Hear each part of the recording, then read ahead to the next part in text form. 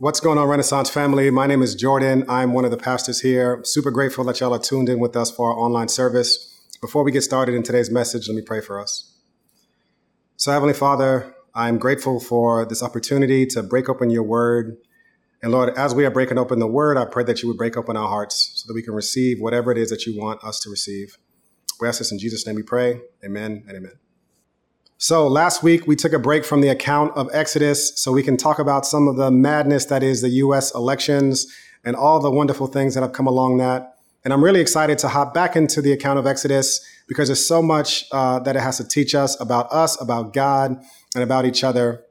Now, if you're new to us, to Renaissance, and you're just starting to join us, let me catch y'all up a little bit on what this story of Exodus is all about.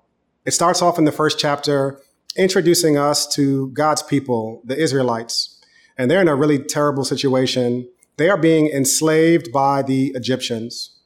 And we're introduced to this character named Moses. And Moses is a Hebrew, but he ends up growing up in the house of Pharaoh's daughter in Egypt.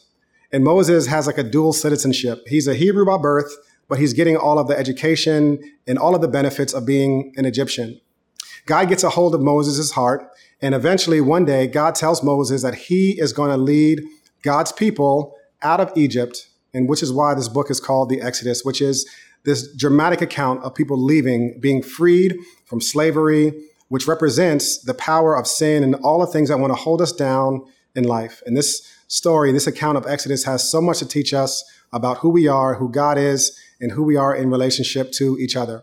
And 2 weeks ago, we were introduced to the man who was going to free God's people, a man named Moses. And today, we're taking a look at the man in this book named Pharaoh. And Pharaoh is the opponent. He is the king in charge of Egypt, and he is the one that does not want to let God's people go. And at first glance, you're not going to identify with Pharaoh at all. But Pharaoh has a lot to teach us about the nature of what it means to be resistant to God and God's words. So let me ask you a question. Have you ever had something that was like crystal clear to you? I mean, it was like so clear to you that you think that someone is crazy if they don't understand this. Right now, in this political moment that we're in, I'm sure you can think about people on the other aisle and things that you know to be true. These aren't things up for debate.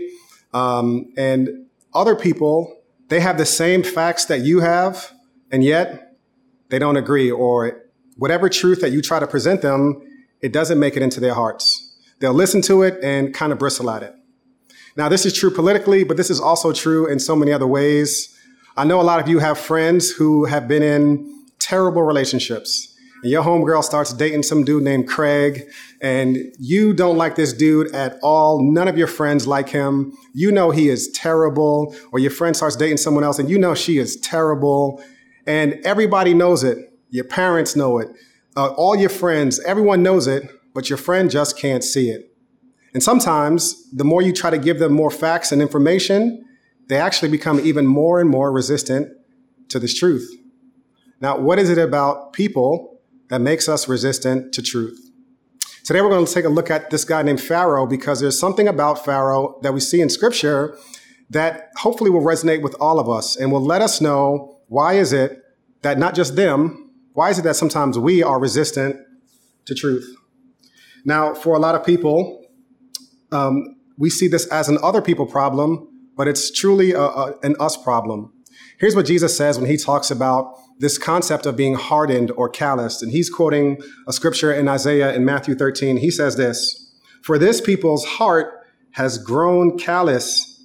Their ears are hard of hearing, and they have shut their eyes. Otherwise, they might see with their eyes and hear with their ears and understand with their hearts and turn back, and I would heal them." Now, here's a challenge ahead of us today. You're not immune. Jordan Rice is not immune. All of us are subject to being hardened, to being calloused, to being resistant to truth. Now, all of us have blind spots. I remember years and years ago when I was in elementary school, like back in the 80s in New York, it was totally appropriate for like 5-year-olds to make ashtrays for their parents. We made addiction adorable. Now, if you were to fast forward 30 years from that point, imagine like if your kid, if little Johnny comes home with an ashtray for you as a gift that he made in art class, that art teacher would be fired and expelled from school. And why is that? Now, 30 years ago, that was okay, but now we know that to be something that's wrong. But as we were doing it, we just had a blind spot. Decades from now, we'll all realize the blind spots we have in this moment. None of us are beyond having blind spots. And there's something so powerful about something we've been discussing called sin that has the ability to operate as a blind spot in our life that leads us to being hardened and calloused. Now, there's a scripture I want us to think about today as we are going through this account of Pharaoh. And this is like the scripture that I want running in the back of your head as a narrative that we're going to be thinking about as it applies to us. So in Hebrews 3:13, it says this, "But encourage each other daily while it is still called today, so that none of you is hardened by sin's deception." So it says, encourage each other every single day so that none of you, and this author was writing to Christians, people who are following God, and this is the warning, so that none of us become hardened by sin's deceitfulness. Now, quick caveat, there is a huge difference between being misinformed and being deceived. Misinformed people need better information. Deceived people will get that information and reject it. Now, years ago when I was in church growing up, I'll never forget this. There was a woman in our church who my mother told me was in a cult. And I was young. I didn't know any better. But I just was like terrified to have any interaction with her because I thought that like if I locked eyes with her, I was going to just like float into her orbit, and I was going to be in this cult alongside of her. And deception obviously doesn't work that way, right? You don't just have a quick 5-second conversation with someone and then change your life. But what does happen is what we see happen in Hebrews 3:13. Slowly but surely, sin has the power to deceive us. And here's what we're going to see about deception in Scripture. It prevents people from hearing God's words as from God. A truth that you know to be from God. People who are deceived will not hear them as from God because they are hardened. It makes people entrenched in lies and wrongdoing. And the saddest thing about it is it prevents people from having a relationship with God. So the first thing we see about this character in Scripture, this guy in Scripture named Pharaoh, is that he has a hardened heart. And all throughout the book of Exodus, you'll see this theme recurring over and over and over again. And I want us to take a look at his life. So in Exodus 4, it says this. So Moses is talking to God, and he says, "God, what if they don't believe me and will not obey me, but say, 'The Lord did not appear to you'?" The Lord asked him, "What is it that is in your hand?" "A staff," he replied. "Throw it on the ground," God said. So Moses threw it on the ground, and it became a snake, and he ran from it. The Lord told Moses, "Stretch out your hand and grab it by the tail." So he stretched out his hand and caught it, and it became stiff in his hand. "This will take place," he continued, "so that they will believe that the Lord, the God of your ancestors, the God of Abraham, the God of Isaac, and the God of Jacob has appeared to you." Down in verse 21, it says, "The Lord instructed Moses, when you go back to Egypt, make sure you do before Pharaoh all the wonders that I have put within your power. But I will harden his heart so that he will not let the people go." Now, theologians have gone back and forth for centuries as to why Pharaoh's heart was hard. Was it God that made Pharaoh's heart hard? Or was it Pharaoh that made his own heart hard? In Exodus 8 and 15, it says Pharaoh hardened his own heart. So was it God or was it Pharaoh? Now, I don't have time to take a deep dive down that rabbit hole, but I will say this. God's actions and human responsibility should never be divided or separated. We have a part to play in the hardening of our own hearts. And I don't want us to read these words in this account of Pharaoh as something that could never happen to us. All of us are susceptible to becoming deceived and to becoming hard-hearted in so many ways. Now, the first way I've seen this happen is in our lifestyle decisions, how we behave. The way you and I behave determines what we believe. What you and I do will dictate how we eventually come to believe about certain things. And what Pharaoh believed about the Israelites changed, not based on something he observed objectively, but it changed based on the way that he was treating them. His behavior changed the way what he believed.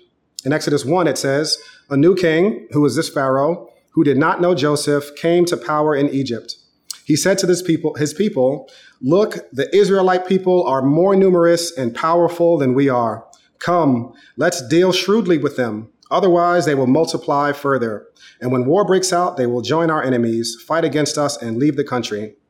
So the Egyptians assigned taskmasters over the Israelites to oppress them with forced labor. They built Pithom and Ramses as supply cities for Pharaoh. And listen to this in verse 12. But the more they oppressed them, the more they multiplied and spread, so that the Egyptians came to dread the Israelites. The more they oppressed them, the more they came to dread the Israelites. Now, this isn't just biblical. This is also historical. Anyone in sociology will tell you that American chattel slavery, started one way in the 1600s and over the years became increasingly hostile to African people. At first, it was largely an economic thing. Slavery was something that was practiced throughout many regions of the world.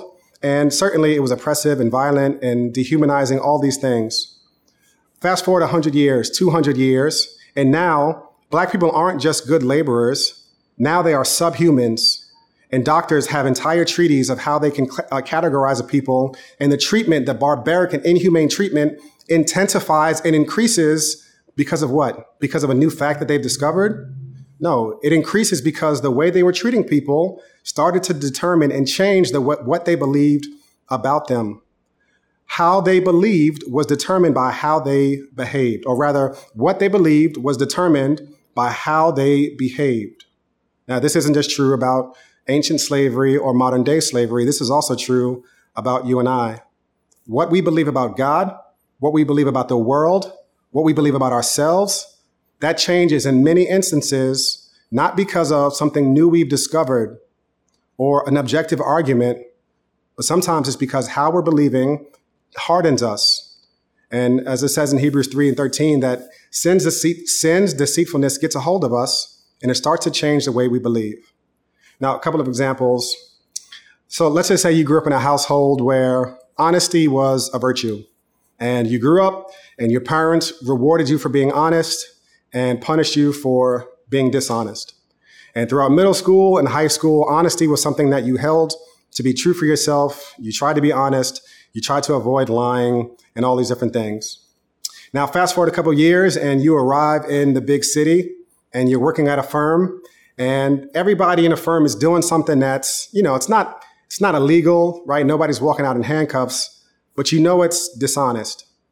Now, if you're working in this firm, you have three options. One, you can be the only holdout in the firm, and it's going to be like super awkward when everybody's doing something and you're not.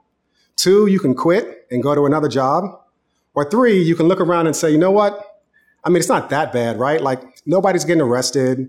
And the things that would have horrified you 6 months ago, 6 years ago, now you're just kind of okay with. Everybody's doing it. And what happens? What changed your view on honesty and telling the truth and being a person of integrity? It's not something you read. It's not some old philosopher that changed your mind. It's your behavior. As you started to do the things that you knew weren't 100% right, slowly but surely, you started to become hardened and calloused, so that if someone were to even challenge you or confront you about being honest, it wouldn't penetrate you. It wouldn't even bother you the same way it would have before. How we behave changes what we believe. Now, that's honesty. And the first one was an easier example for everybody who doesn't work in finance. The second one is one that a lot of people struggle with. And I hesitated to include it in this message because, whenever we talk about sex and stuff, so many people who are far away from Christianity or may not know where they stand with God, they kind of believe that God is like this angry judge that's just waiting to catch people doing wrong. And he's doesn't want anybody to have any fun. And a couple weeks ago, I talked about how the entire Bible is about Jesus. And where does it come into play then? Scriptures that tell us how we should live our life. Well, if we are people who have placed our faith in Christ, Christ who is all, he has a right to determine how we use everything, our money, our bodies, how we forgive, and all these things. So, but I've seen this to be true so many times in the life of people in Renaissance, and so many times with my friends. How we behave starts to change what we believe. Now, I know this to be true in my own life. I say this with full honesty. The only reason my wife and I have a story that's remotely worth telling is like 100% because of her. The way we started out was I had convictions about how we should live our life with respect to waiting for marriage. And my convictions at noon were very different than my convictions at midnight. And what happened is eventually we started to cross small lines that I knew were wrong, but yeah, we didn't do anything like super wrong. And eventually, after crossing a couple of lines, I was ready to play Tevin Campbell. I'm ready and get down to it. And my wife, by God's grace, had the moral fortitude to say no to that. And the only reason we didn't do it is not because of me and my strength. It truly was because of her. So I say this so that nobody feels judged or anything, but there's so many people who have changed their attitudes on how they deal with their bodies, how they deal with their money, how they deal with so many things, not because of something you read in scripture, not because you've heard a new argument that changed your mind. It's because slowly but surely, we get hardened by sin's deceitfulness. We start to cross lines, and then so that we don't feel bad about what we're doing, we start to change our beliefs to match our behaviors. Now, what we see happen to Pharaoh can happen to all of us. Any one of us can become hardened by sin's deceitfulness, and it happens with the lifestyle decisions that we make. Now, this is true about honesty, sex, generosity, forgiveness, and unforgiveness, right? The more you refuse to forgive someone, and by forgiving someone, I'm not talking about letting them back into your life, right? It takes one person to forgive, but it takes two people for reconciliation. But the more you hold a grudge on someone and you don't forgive them, like you become hardened to this concept of forgiveness. Even if you hear it, you get mad about it. I remember years ago, we preached a sermon on forgiveness, and there was a woman who came up to me after and said, you know what? The second I heard the scripture read, I was ready to walk out. I didn't want to hear anything about it. What was it that made her have that reaction to forgiveness or unforgiveness? It's something that Jesus talked about all the time. It's that her decisions, her lifestyle decisions, and her refusal to forgive hardened her against it. How we behave will determine and change what we believe. And I don't want any of us to become hardened by sin's deceitfulness. My boy Rasul Berry at the Bridge Church in Brooklyn, he says it like this to show us how sin truly is not a game. He says, sin is a predatory lender. It gives you short-term gratification at the expense of long-term joy. Then, when the bill comes, it entices us to pay the minimum attention to it while its interest grows in us. Finally, we end up paying much more than we ever intended for stuff that we forgot we even bought. Lord, free us of the bondage of MasterCards of unrighteousness so we can all invest in the appreciating assets of joy, peace, love, and freedom. All of us are tempted to believe that we can get away with it, but sin is a slippery slope. And the end result of it is that slowly but surely we become hardened by its deceitfulness. Now, none of this happens overnight, but what eventually happens is our behavior impacts the way we believe. And as it says in Hebrews 3:13, we are hardened by sin's deceitfulness. Now, that's a tough pill to swallow, but it's a real one. And I don't want anybody playing games with the slippery slopes that sin will have us dancing on, like it's a game, like it's sweet. All of us are susceptible to it. So the first is our lifestyle decisions. And the second one is something we see in scripture from the character of Pharaoh, and it's something called pride. Now, C.S. Lewis describes pride as this. Pride can be summarized as an attitude of self-sufficiency, self-importance, and self-exaltation in relation to God. What you see in Pharaoh's life is a life beaming with pride. He elevated himself in relationship to God. So in Exodus 5:1, it says this, later, Moses and Aaron went in and said to Pharaoh, "This is what the Lord, the God of Israel says, let my people go so that they may hold a festival for me in the wilderness." But Pharaoh responded, "Who is the Lord that I should go obey him by letting Israel go? I don't know the Lord. And besides, I will not let Israel go. Now, this is a pretty clear example of pride. Pharaoh was basically putting himself on par, if not higher, than the God of Israel. And in ancient Egypt, the pharaohs believed themselves to be gods. And it's a hard sell to say that you would be that prideful, to think that you are God. But there are so many things that we do that are prideful, and it might not be as obvious as this. And here's a couple of things that are true about me that might also be true about you. You might not notice it at first, but if you've ever struggled to really feel forgiven, that's a sign of pride. Why is that? If you're a Christian and you've placed your faith in Christ, Scripture says that as far as the east is from the west, so far as he has separated you from your sins. All over the Bible, all over the New Testament, it tells us that Jesus has nailed all of our sins, past, present, and future, to the cross. And so many times we're like, yeah, I know Jesus died on the cross, but I don't feel forgiven.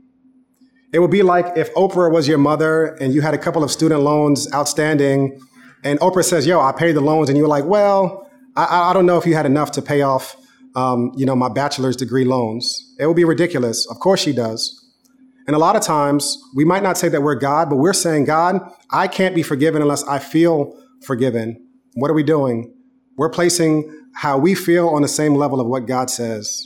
And that's pride. Other times it's not that we struggle with unforgiveness.